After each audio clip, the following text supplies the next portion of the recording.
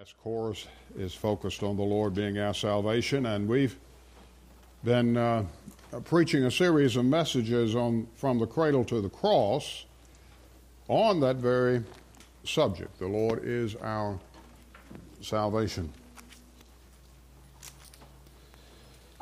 So for those of you perhaps that are listening and watching via the internet this morning, we do welcome you, and along with our congregation, to begin with, turn with me to Matthew chapter 1. Number of different passages of Scripture as we try to draw all this to a conclusion this morning. Matthew chapter 1 and verse 21 reads, the angel telling Joseph, "And she will bring forth a son.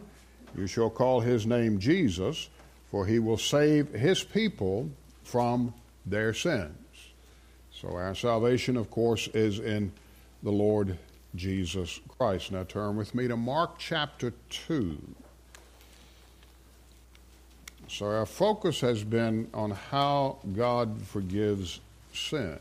We take this for granted.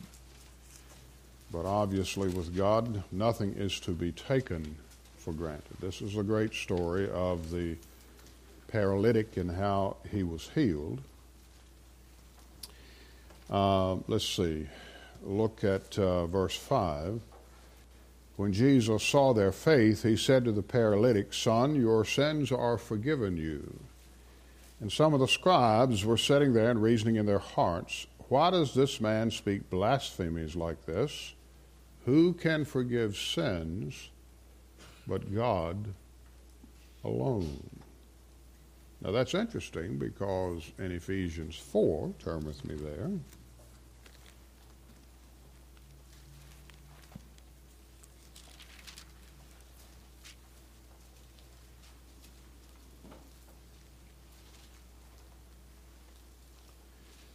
look at verse 32. "And be kind to one another, tenderhearted, forgiving one another, even as God in Christ forgave you." So if God only can forgive sins, why are we commanded to forgive sins? We'll look at that this morning. We're going to focus on reconciliation, so we're going to come back to a couple of other passages, but go with me to Hebrews chapter 2.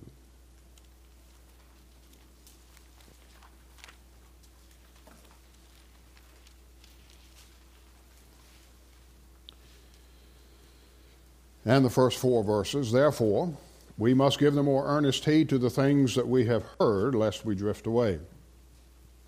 For if the word spoken through the angels proved steadfast, and every transgression and disobedience received a just reward, how shall we escape if we neglect so great salvation?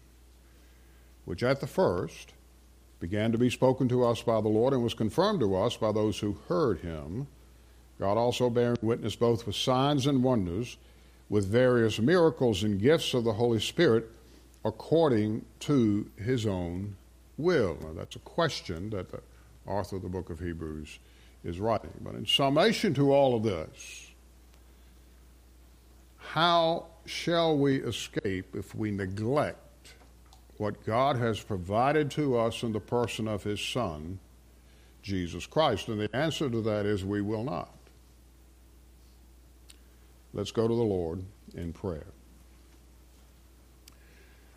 Father, we thank you that you are our salvation.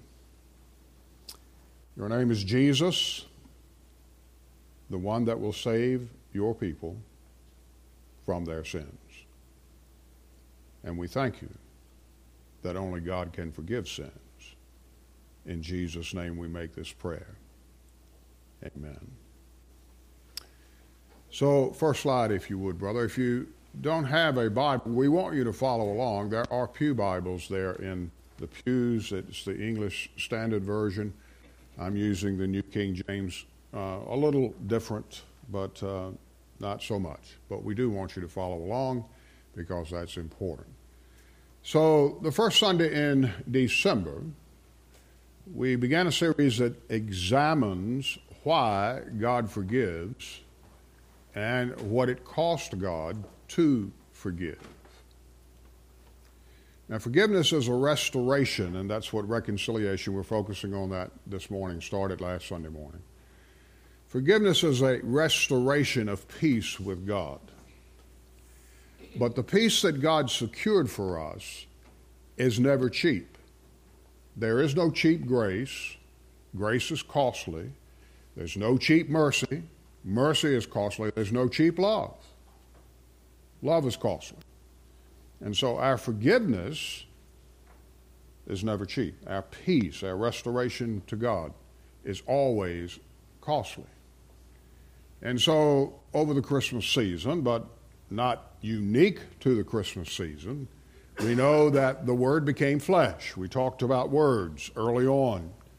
Words are important. And we've been looking at specifically 4 words that teach us about our salvation. And John, in his first chapter, said, "And the Word became flesh and dwelt among us." So God so loved the world that he gave his Son, and in the Son came God's Word, the living Word. Matthew 1, we looked at just a moment ago, from the cradle to the cross. Jesus came to save sinners. I am come that I might seek and save those that are lost. That's the only reason Jesus came. The primary reason that Jesus came, to save sinners. Jesus, his name means Savior. Doesn't mean teacher. Doesn't mean president, king, whatever. It means Savior. We looked at Mark.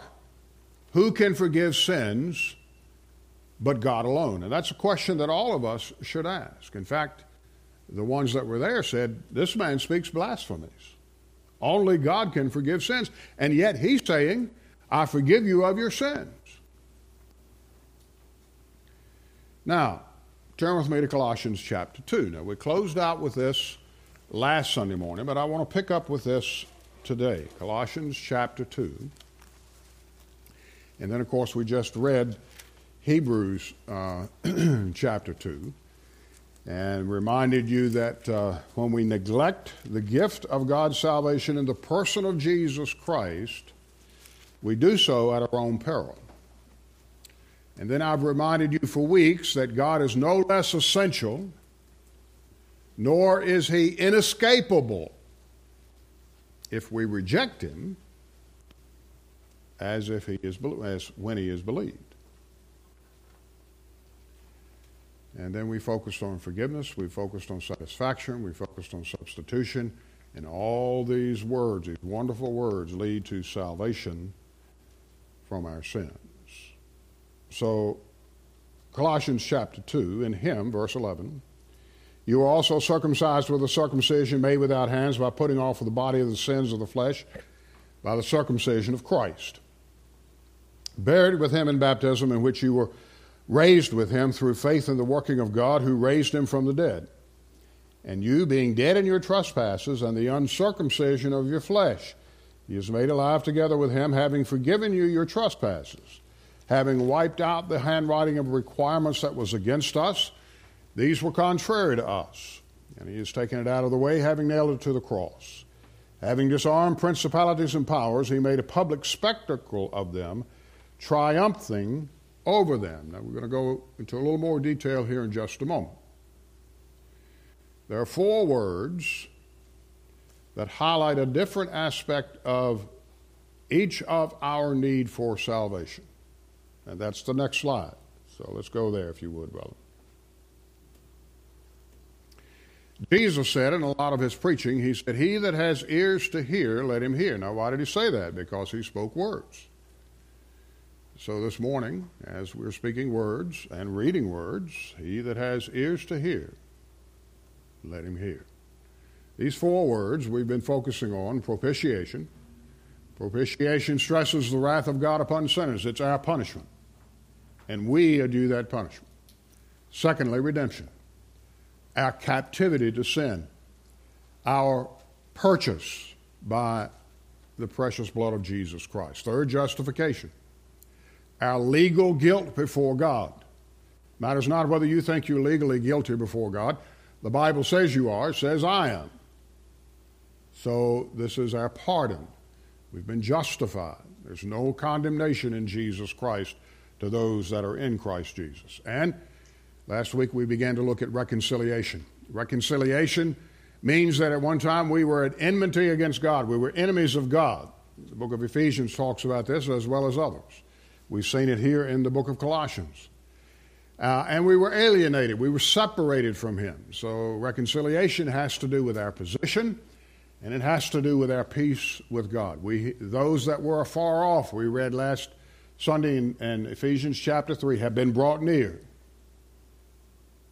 These principles expose the magnitude of our need. They don't flatter us. They expose the depth of our depravity before God the Father. Now, the fourth word is reconciliation. You can summarize it this way, a long summary, but bear with me here. If propitiation focuses on God's wrath being satisfied in the cross, Jesus propitiated. He satisfied the wrath of God. And redemption focuses on the plight of sinners from which the cross ransomed them. We were captive to sin. We needed a ransom. That's the negative aspect of our salvation. And justification focuses on the positive attribute of no condemnation in Jesus Christ. That is a gift that God bestows upon us because of what Jesus does. We don't earn justification. It is a gift through grace.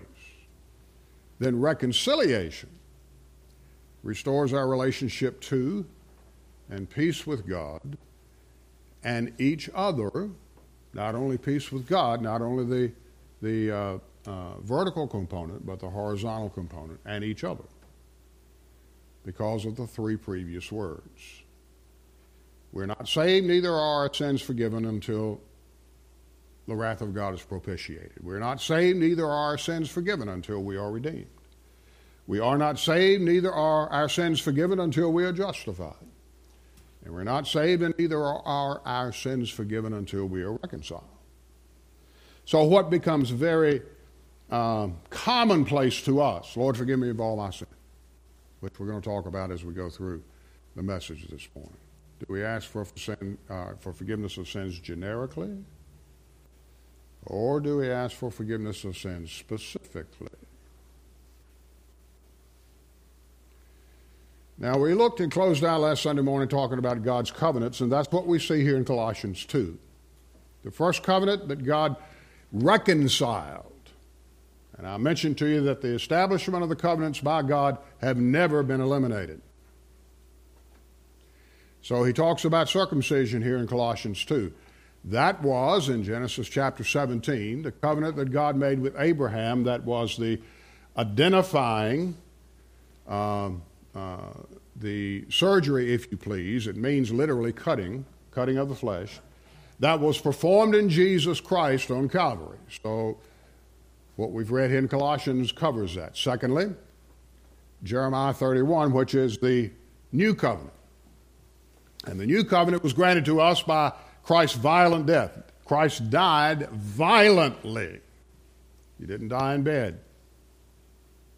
He didn't die in a hospital hooked to morphine. He died violently and painfully, bearing the wrath of his Father and our sins. And so through Christ's violent death and his glorious resurrection, it has changed our spiritual deadness to new life. God gives us a new heart. He creates within us a new heart. That's the new covenant. That's found in Jeremiah chapter 31, reiterated a couple of times in the book, in the New Testament, rather. Next slide, if you would. Now, the last one we're going to look at this morning, and we closed out with this last Sunday morning, is the Mosaic covenant. It's the law. And I mentioned to you a few weeks ago as we were going through 1 Peter. And by the way, in a couple of weeks, we'll be back in 1 Peter. The law has no grace. The law has no mercy. The law has no love. The law is cold. It is a reflection of the holiness of God. And that's one of the reasons. Notice what Paul says here, writing to the church at Colossae. Look back, if you would, at verse 14. Having wiped out the handwriting of requirements that was against us, which was contrary to us. The law was contrary to us. Having nailed it, Christ rather has taken it out of the way, having nailed it to the cross, he disarmed principalities and powers, and he made a public spectacle of them, triumphing over them. So there's some beautiful understanding of what Paul is writing about here in Colossians chapter 2, the Mosaic covenant. God's never eliminated his law, not the moral law, not the moral implication of the law. In fact, without Christ, every sinner will be judged by the moral implications of the law. And we don't want that. We want someone to be our advocate, someone to be our mediator. Here, Paul says he's nailed the coldness of the law to his Christ. And he's wiped or he's blotted out. And this, we look at this and we say, that's interesting. Okay, so he lived the law and he took the requirements of the law which we could not live and he placed them on himself. Yes, that's what it means. But there's far more to it. Turn with me to 1 Chronicles chapter 29.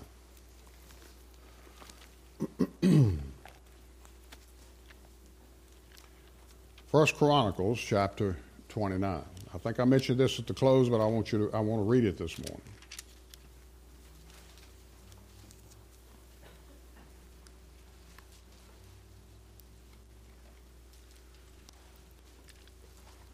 Toward the end of David's life, God appeared to him by the prophet Nathan and told him, listen, you've been a man of war, you will not build a temple. Your son Solomon will build it. But you may accumulate all the materials that are necessary for your son to build it. Furthermore, verse 1, King David said to all the assembly, my son Solomon, whom alone God has chosen, is young and inexperienced, and the work is great, because the temple is not for man, but for the Lord God.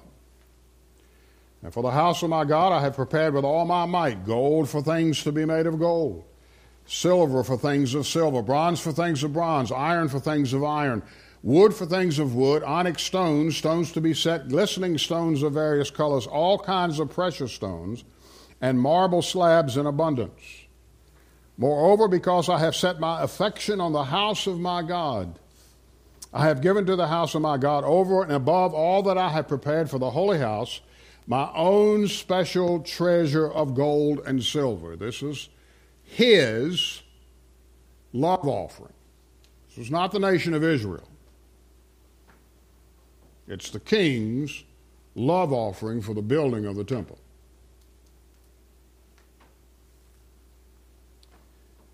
$3,000 talents of gold.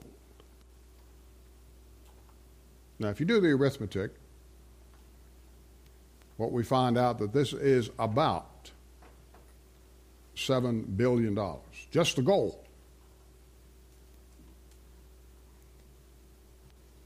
So we talk about billionaires today. I heard the other day there were 2,000 or so billionaires on planet Earth.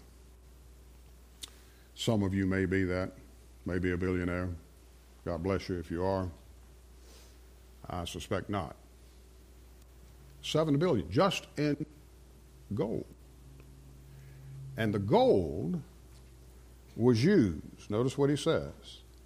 I have given to the house of my God over and above all that I have prepared for the holy house, my own special treasure of gold and silver, 3,000 talents of gold of the gold of Ophir, 7,000 talents of refined silver. Now, I did not do that arithmetic. That's a lot of silver.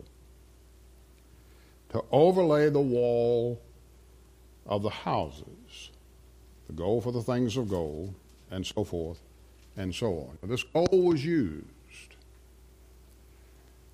to overlay the walls of the Holy of Holies.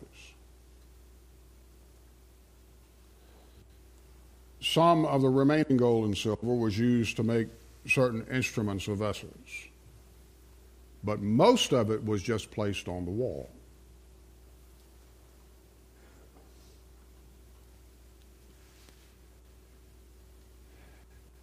Paul said, what has occurred here is that the precious blood of Jesus Christ, we talked about this in 1 Peter chapter 1, is greater than all the accumulated gold that David gave to cover the walls of the Holy of Holies in the temple. He wiped out the ordinances with his blood. What does it cost to forgive us? We can't put a dollar figure on it, but this gives you some idea of the magnitude of our forgiveness. By the way, that's just the walls. It doesn't account for everything else. If you go and if you Google the most expensive buildings ever built, you will find that the mosque in Mecca, Islamic mosque in Mecca, cost over $100 billion to build. And you have to go way down the list before you find anything in America.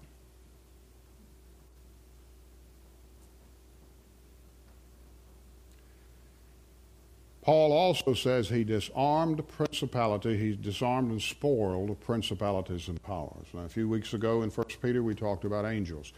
We'll do that again when we come to 2 Peter. What this says is, go back with me to Colossians chapter 2, what this says is, Jesus, in his violent death, attained over fallen creatures. We talked about principalities and powers, and the fact that these are not human creatures, they are created creatures, some and angels that became demons and others. But notice this. He obtained by his death a complete submission to his will over their wills. Now, this is very un-American. This is the God we serve. Complete submission over their wills. Now, they don't know it yet, but this is a God that we serve. The theologian F.F. Bruce wrote, Christ made peace, and he did this without violence. He made peace in his death. Christ made peace through pacification of cosmic beings submitting against their wills to a power they cannot resist.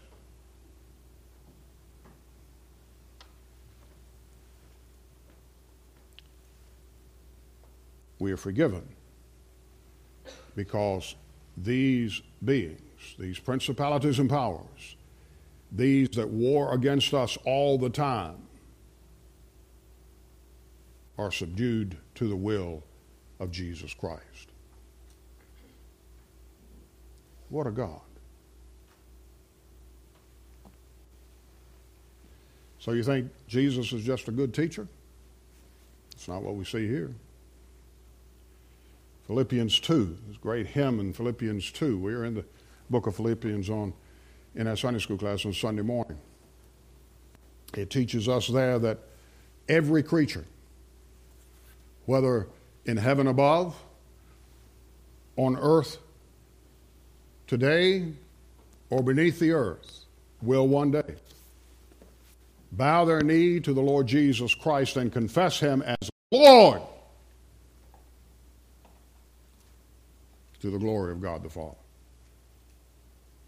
What Paul wrote to the church at Philippi, he reiterates here to the church at Colossae. Jesus then removed these obstacles. Now, we don't think that, do we?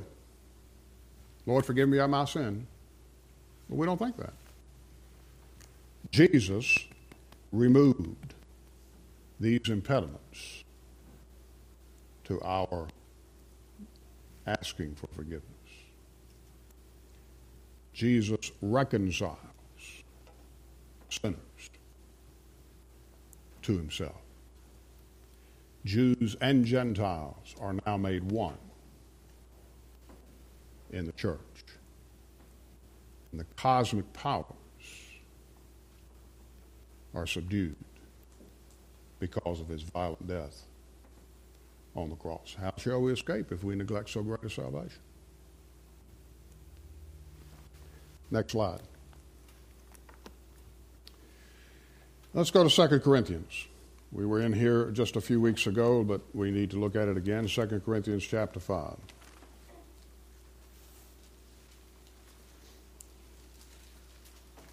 Two great passages on reconciliation in the Bible. One's Romans 5 and the other is 2 Corinthians 5. You should be able to remember that. Romans 5, 2 Corinthians 5. We looked at, in fact, we read a portion from Romans 5 last Sunday morning, and we'll look at it in some notes here in just a moment. Verse 18. Now all things are of God, who has reconciled us to himself through Jesus Christ and has given us the ministry of reconciliation. That is, that God was in Christ reconciling the world to himself, not imputing their trespasses to them, and has committed to us the word of reconciliation. Now then, we are ambassadors for Christ, as though God were pleading through us. We implore you on Christ's behalf, be reconciled to God. For he made him who knew no sin to be sin for us, that we might become the righteousness of God in him. Beautiful passage of Scripture. If you're listening, say amen. If you're listening, say amen. Very important that you hear this. Christ was not made a sinner on Calvary. God cannot sin.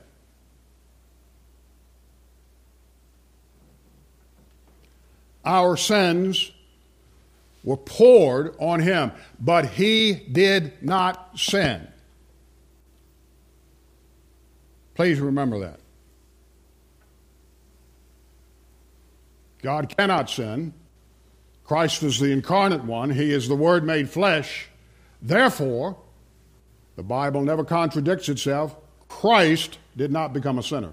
He became sin through the sacrifice made for you and I.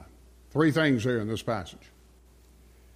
God is the author of all reconciliation with his gracious initiatives. God alone reconciles us. God alone brings peace back to us. He gives, he appeals, and he made Christ to be sin for us. Reconciliation was conceived and born in the love of God. And John 3:16 bears us witness, as well as myriads of other passages in the Scripture. William Temple, Bishop of Westminster many, many years ago, wrote, "All is of God. The only thing of my very own which I contribute to my redemption is the sin from which I need to be redeemed." And Jonathan Edwards said this in a different way, in a different manner. But basically the same thing is the only thing that you and I contribute to our salvation is our sin. Secondly, God is the author, but Christ is the agent. God was not working through Christ from a distance.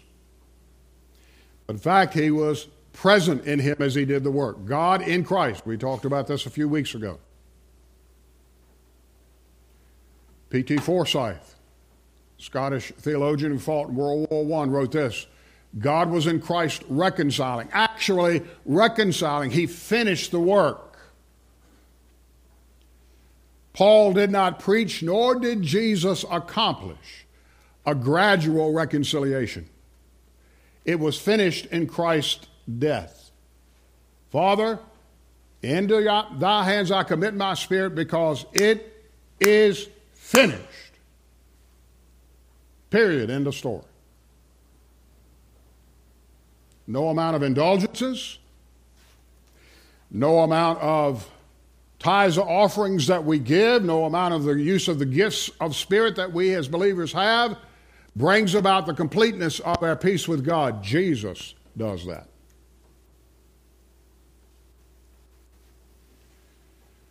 In 5:21, which is a remarkable statement, for he made him who knew no sin to be sin for us, that we might become the righteousness of God in him. And another theologian, James Denny, wrote this: mysterious and awful as this thought is, and it is awful, it is the key to the whole New Testament. He made him who knew no sin. He didn't make him a sinner. He made him to become sin for us. And in this, God's wrath was satisfied. Next slide, brother.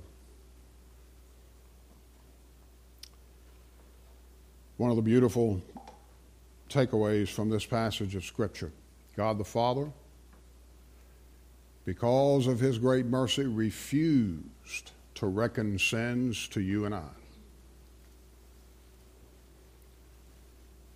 But he readily reckoned sins to his Son.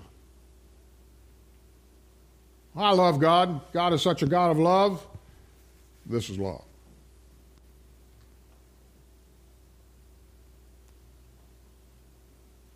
Herein is love, John wrote. Not that we loved him, but that he loved us and gave his Son to satisfy his Father's wrath. That's love. Puritan Richard Hooker: such we are in the sight of God the Father, as is the very Son of God himself. It is our wisdom and our comfort. We care for no knowledge in the world but this, that man has sinned and God has suffered. That God hath made himself in the sin of men and the righteousness of God.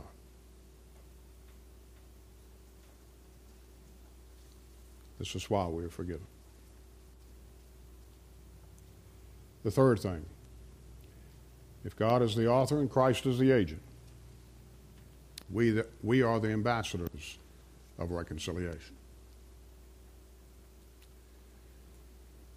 Like Paul and the apostles, we are heralds of the gospel. We speak in his name, and we speak on his behalf. God works through Christ to achieve the reconciliation, and he works through us to reveal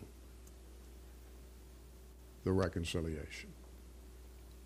And there is no forgiveness without being made at peace with God. So when you ask for forgiveness, do you ask it generically, or do you ask it specifically? You sin specifically. I sin specifically. I don't sin generically. I sin specifically. And so, as a believer this morning, remind you again, we are admonished in Scripture to confess our sins before God the Father, and he's just to forgive us of our sins because of the Lord Jesus Christ. But when we sin, and before we bed our head at night, or whether we get up in the morning, or whether we're having devotions or whatever, and we pray, God forgive me of my sins.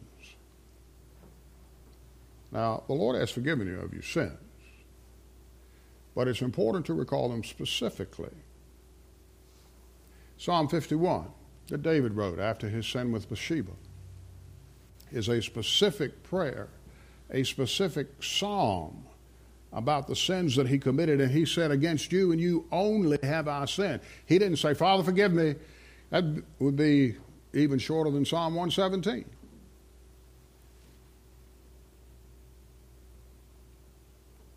It is important that we understand that when we look at forgiveness of our sins, that obviously God knows what they are.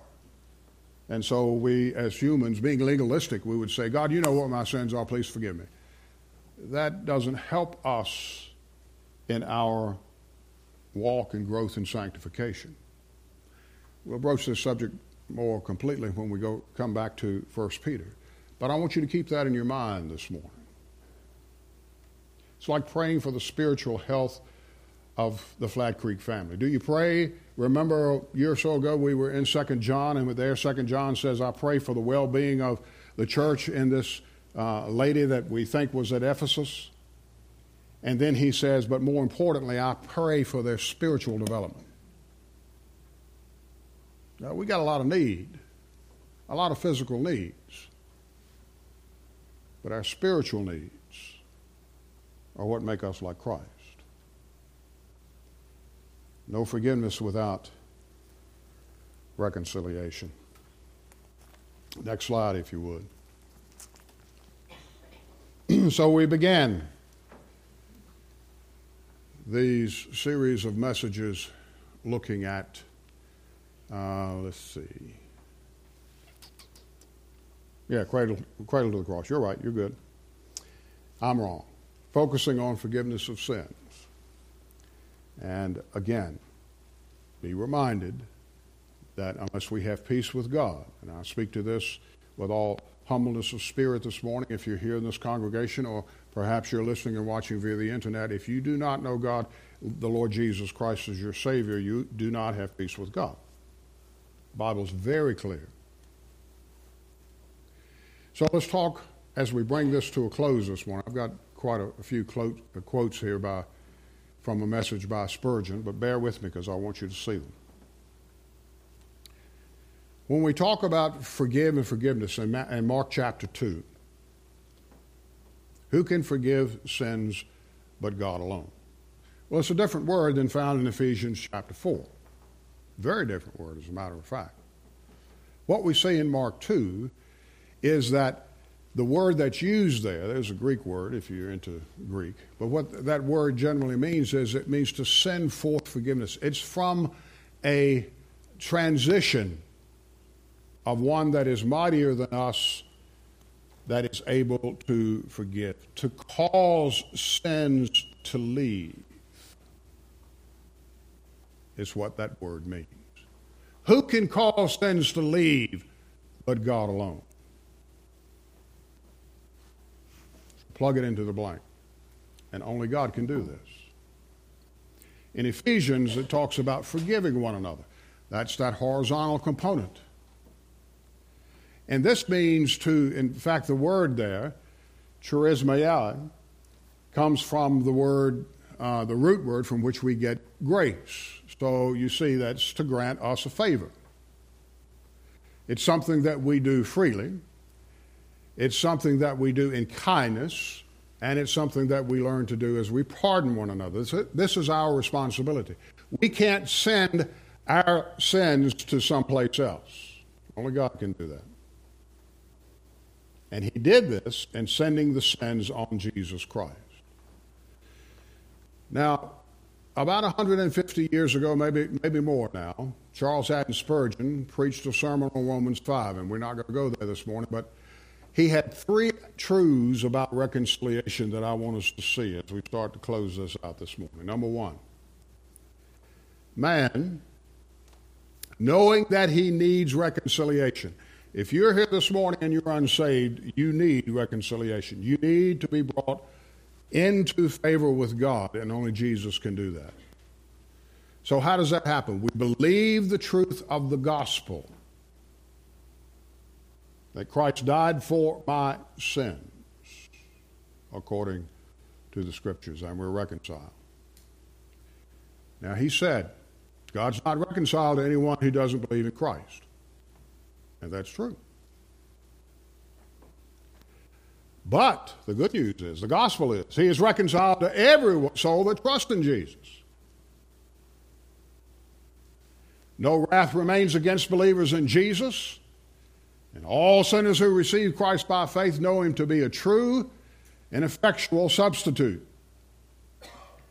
He suffered in their place, and he bore the divine wrath that was due to sin. Do you know that you need to be reconciled to God? If you do, then the gospel is the answer. The truth of God is this, that God reconciles every believer because of every believer. And because of reconciliation, we're forgiven. And the temptation to be suspicious of God and others is needless. You remember we talked about that last week? 3 takeaways from Genesis chapter 3 and 4. One of the great sins that Adam and Eve committed, and you and I committed, is that we are suspicious of God and of others. When we come to be reconciled of Jesus Christ, we find that's needless. Next slide. Secondly, he said, to be reconciled, it's necessary to become a believer. And what does it mean to believe? Well, it simply means trust. Trust and obey, for there's no other way. Christ made, and we looked at these words a few weeks ago, a full, satisfactory, substitutionary atonement for every soul that trusts in him. I trust him. Therefore, I've received reconciliation the moment I trusted him. I believe God's record concerning his Son,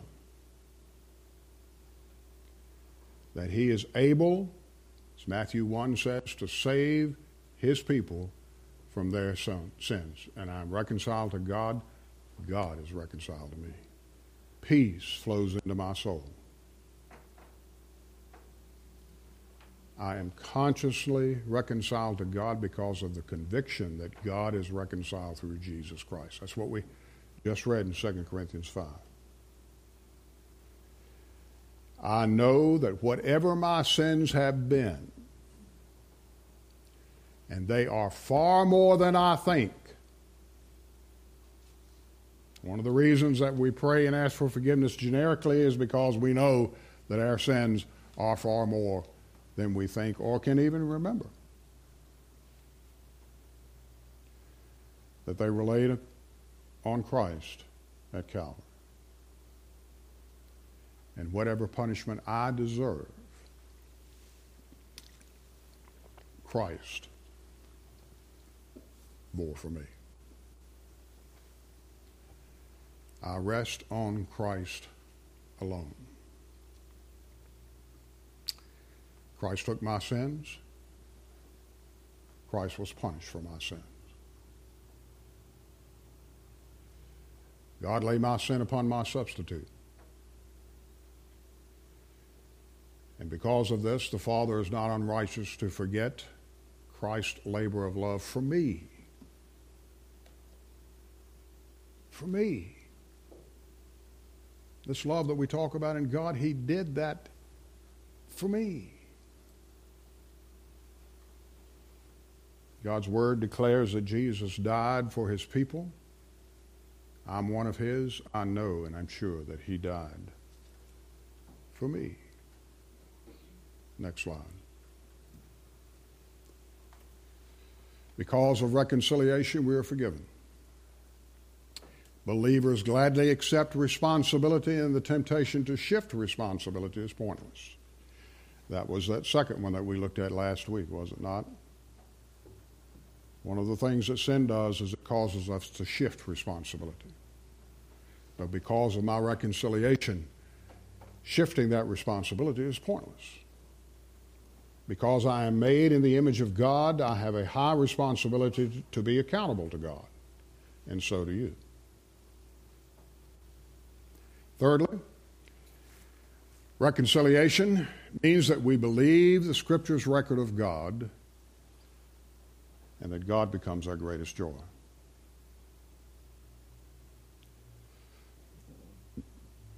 Our love is captivated by his blessed character. And this is the way we accept God. We adore his justice as much as his mercy. We love his holiness as well as his grace. We learn to bless God that he is angry with sin. We bless him that he did require satisfaction. For sin ought to be penalized because sin, left unpunished, would be ignored by mankind. Look about you today.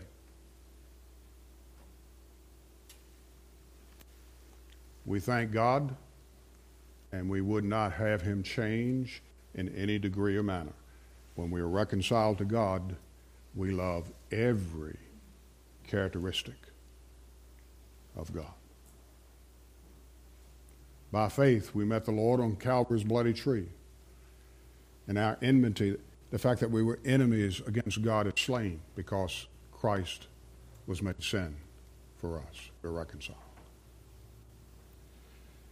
We joy in God. We receive reconciliation because of his grace. Period. There's nothing of our own. We have simply to stand still and receive Christ. And because of free grace of God through Jesus Christ, we can joy in God. Next slide, if you would, brother.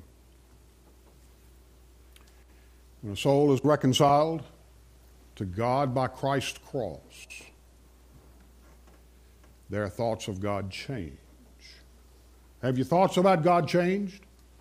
Are you still whining that God has put you into certain circumstances? The thoughts of God change. From the moment sinners see him rightly, from the moment they understand him, and believe me, we can never understand him fully, the moment they delight in him, a soul that is reconciled to God delights and rejoices that he is God alone. This removes a great pressure from you and I. We rejoice in his person.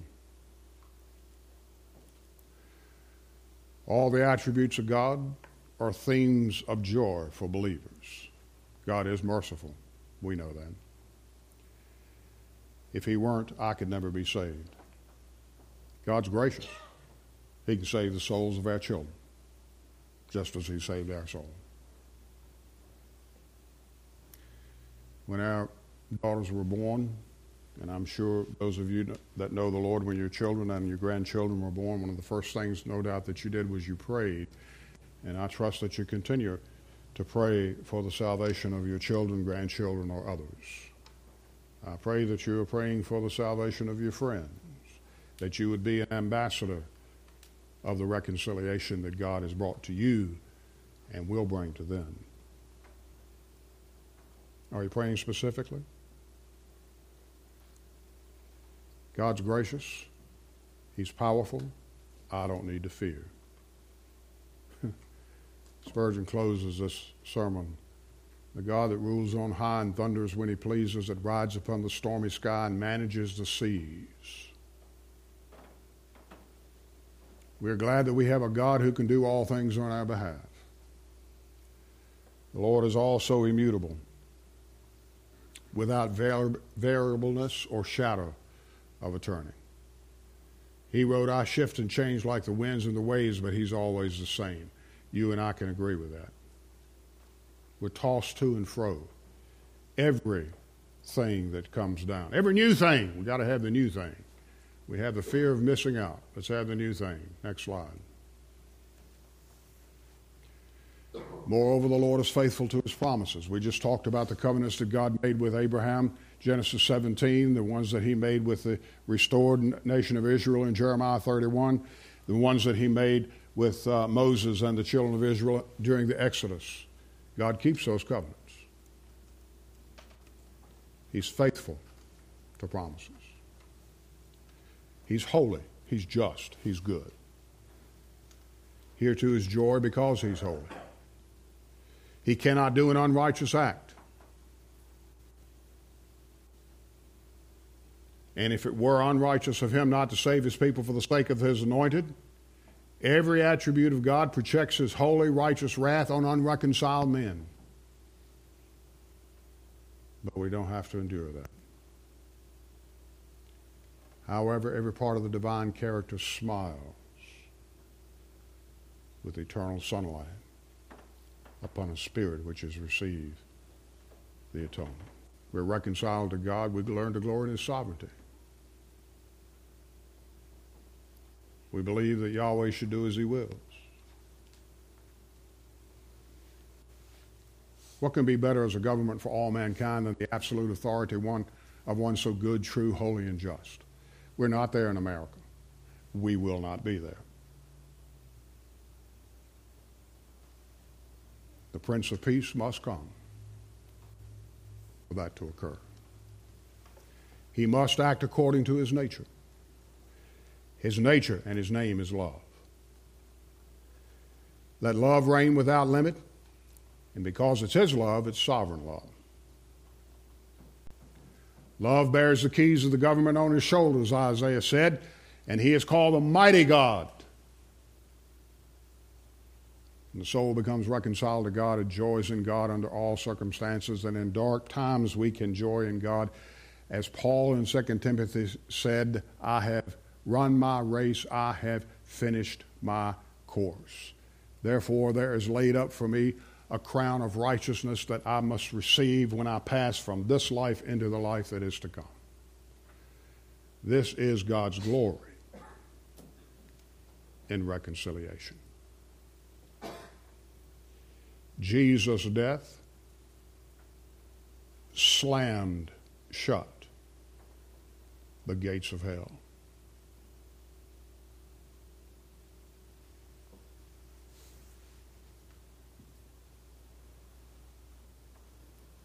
And it swung open the pearly gates to all that will but repent of their sins, call out to Him, and be reconciled. This is the God we serve. This is how He forgives us. All four of these words that we've looked at teach us that salvation could not have been achieved nor our sins forgiven unless Christ shed His blood to satisfy His Father and to substitute for His people. We began talking about forgiveness of sins. We closed talking about forgiveness of sins. We take this truth lightly, as if it was God's place to forgive us.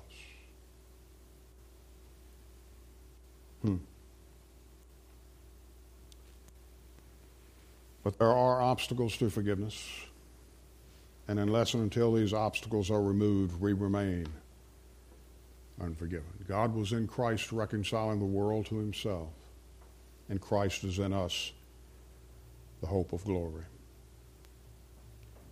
The cradle and the cross. In the cradle lay God. God in Christ. Indeed, as the hymnist wrote, the hopes and dreams of all the years are met in Thee tonight. There lay the only one who could propitiate His Father's wrath. The only one that could satisfy His Father. The only one that could qualify as a substitute for mankind. The only one who could reconcile sinners to God. He's the only one that can reconcile sinners to other sinners. He's the only one that can reconcile a fallen creation to its originally intended beauty. How shall we escape if we neglect so great a salvation? Let's pray. Father, we thank You for the word this morning. We thank You for its truth. Oh, we thank You that we can be reconciled. We thank You that we are reconciled, that we are brought back into Your family because of the work of our elder brother. Jesus, we love You. Oh, as we leave this place this morning, may we take that in our hearts and souls, that we love You because You first loved us. May we never again, from this moment on, take for granted the forgiveness of our sin. Who can forgive sins but God alone? What a great truth. And what a great truth that was wrought in the work of Jesus Christ. Save sinners this morning. Encourage born-again sinners today. In Jesus' name we make this prayer.